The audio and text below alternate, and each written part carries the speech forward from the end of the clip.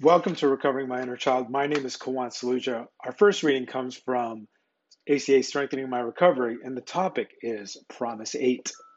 We will choose to love people who can love and be responsible for themselves. Prior to coming to ACA, we had been unconscious about a great many things. This is true. I think one of the things is just the scripts that I'd inherited from my dad and, my critical parent. And I really have to realize that these aren't real scripts. As Alice Miller, who wrote Drama, The Gifted Child, would say, that these are interjects. Back to the reading, perhaps the most painful was our unconscious choice of the people we thought we loved. Wow. As children, we wanted to love our parents, so we overlooked their dysfunction as a way to make them lovable. This is true. I think lately, as I get more into, the real roots of the issues, it's very upsetting just how dysfunctional the family was. I went to seek therapy when I was 12 years old, and thinking that I was the sole reason. I knew our family was dysfunctional. I just thought I was the reason for it. And there was nobody there to ever dispute that. Back to the reading.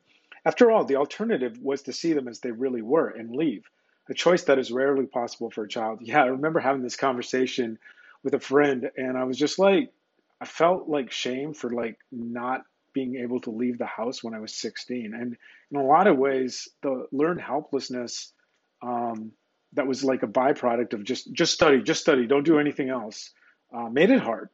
It really made it hard to live life. And I think a big part of this reparenting process is learning to adult.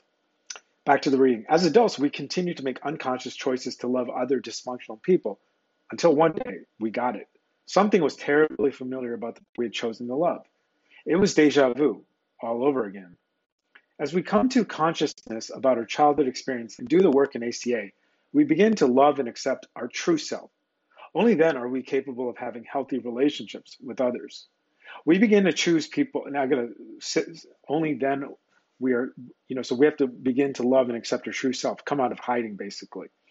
So only then we are capable of having healthy relationships with others. We begin to choose people who are capable of truly loving us and who take responsibility for themselves. We are now willing to share our true self, the person we were meant to be, the one who is able to love responsibly in return. On this day, I will examine my relationships, both past and present, to help me understand the choices I have made. I will begin to share my true self with others in my life so that I may find the love I deserve. Great reading. Just read that again. On this day, I will examine my relationships. Sounds like prosperous possession consciousness to me, both past and present, to help me understand the choices I have made. I will begin to share my true self with others in my life so that I may find the love I deserve. The next reading is from ACA Strengthening My Recovery, and the topic is the disease of alcoholism. If your parents did not drink, your grandparents may have drank. This is true, and was true in the first place, and have passed on the disease of family dysfunction to your parents. If alcohol or drugs were not a problem, your home may have been chaotic, unsafe, and lacking nurture, like many alcoholic homes. Great. Granny did it to mom, and mom did it to us. I guess this explains why I have resentment towards my grandmother. What chance do we have of being able to get well?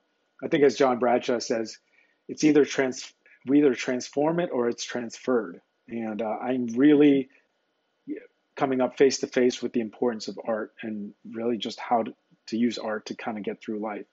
Even though this was passed down through the generations until it finally got to us, and perhaps to our children and grandchildren, who do we blame? Can we really blame mom or granny or even great granny? Indeed, none of them intended to pass this baggage down to us, but here it is, ours to unpack. I remember on a podcast episode I had, I think with the great Lucia Capicchione, and she just said, sometimes it doesn't really always help to pathologize the condition, and sometimes, it's just the human, it's kind of like the hero's journey in a lot of ways. Anyways, back to the reading. Fortunately, we have the best chance of them all to do something about it. Today, we have a much better understanding of the multi-generational nature of trauma transmission. And this understanding is constantly evolving. We're fortunate to be part of a wonderful human experiment to reverse the effects of generational family dysfunction and achieve emotional sobriety. Like most experiments, we start with the premise that we can build a life of stability safety, and nurturing. As we toil in the laboratory of our lives in recovery, we find just the right mixture of experience, analysis, and spiritual principles, and issue daily progress reports to our fellow travelers and our higher power. Yes, yes, yes, yes, communication is very important, especially to our fellow travelers. Big reminder. On this day, I will note the progress I had made in finding my emotional balance and give myself the privilege of believing I can and will recover. I'd say like, important because I think a lot of times I can if I feel like I'm going into old patterns, but I also have to realize I don't stay in those patterns for long. And that's a gift of recovery.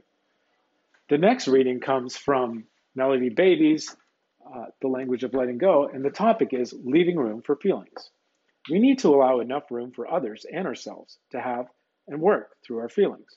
We are people, not robots. An important part of us, who we are, how we grow, how we live, is connected to our emotional center.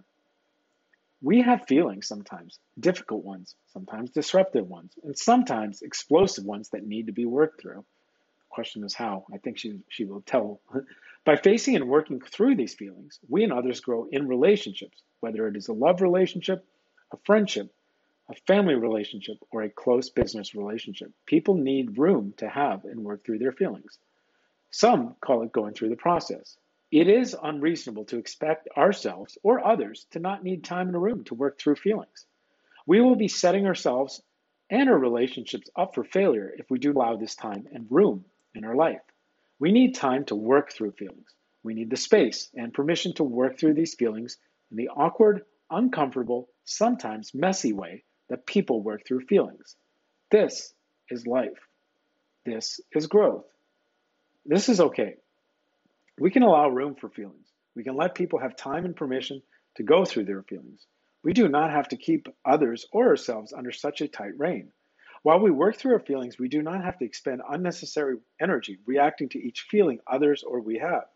We don't have to take all our feelings and others' feelings so seriously while others or we are in the process of working through them.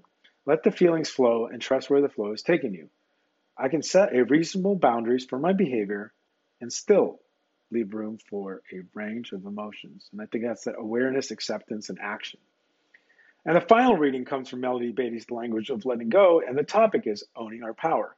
Many of us have someone in our life that challenges our ability to trust and care for ourselves. When we hear that person's voice or are in his or her presence, we may have forgot all we know about what is real, about how to own our power, about how to be direct, about what we know and believe to be true, and about how important we are. We give up our power to that person. I think sometimes it can be, certainly dad, but I think just every relationship and family has a dynamic. The child in us gets hooked with a mixture of powerful feelings, love, fear, or anger, and sometimes all three. We may feel trapped, helpless, or so attracted that we can't think straight.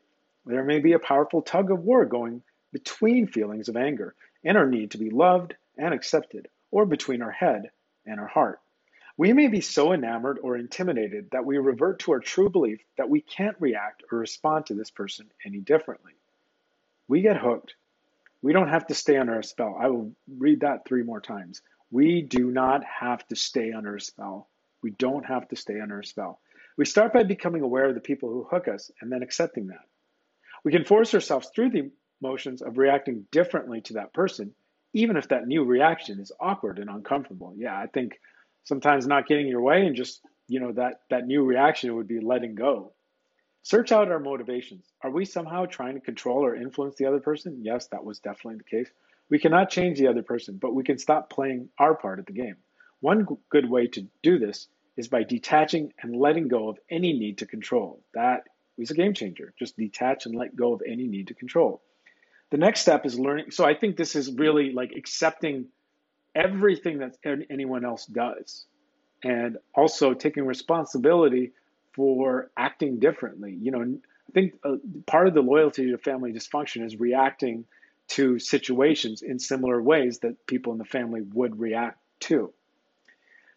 Back to the reading. The next step is learning to own our power, to take care of ourselves, to be who we are free from their influence. We can learn to own our power with difficult people, authority figures here. It may not happen overnight, but we can begin today to change our self-defeating reactions to the people who have hooked us. God, help me identify the relationships where I've forfeited my power. Help me unhook and begin owning my power.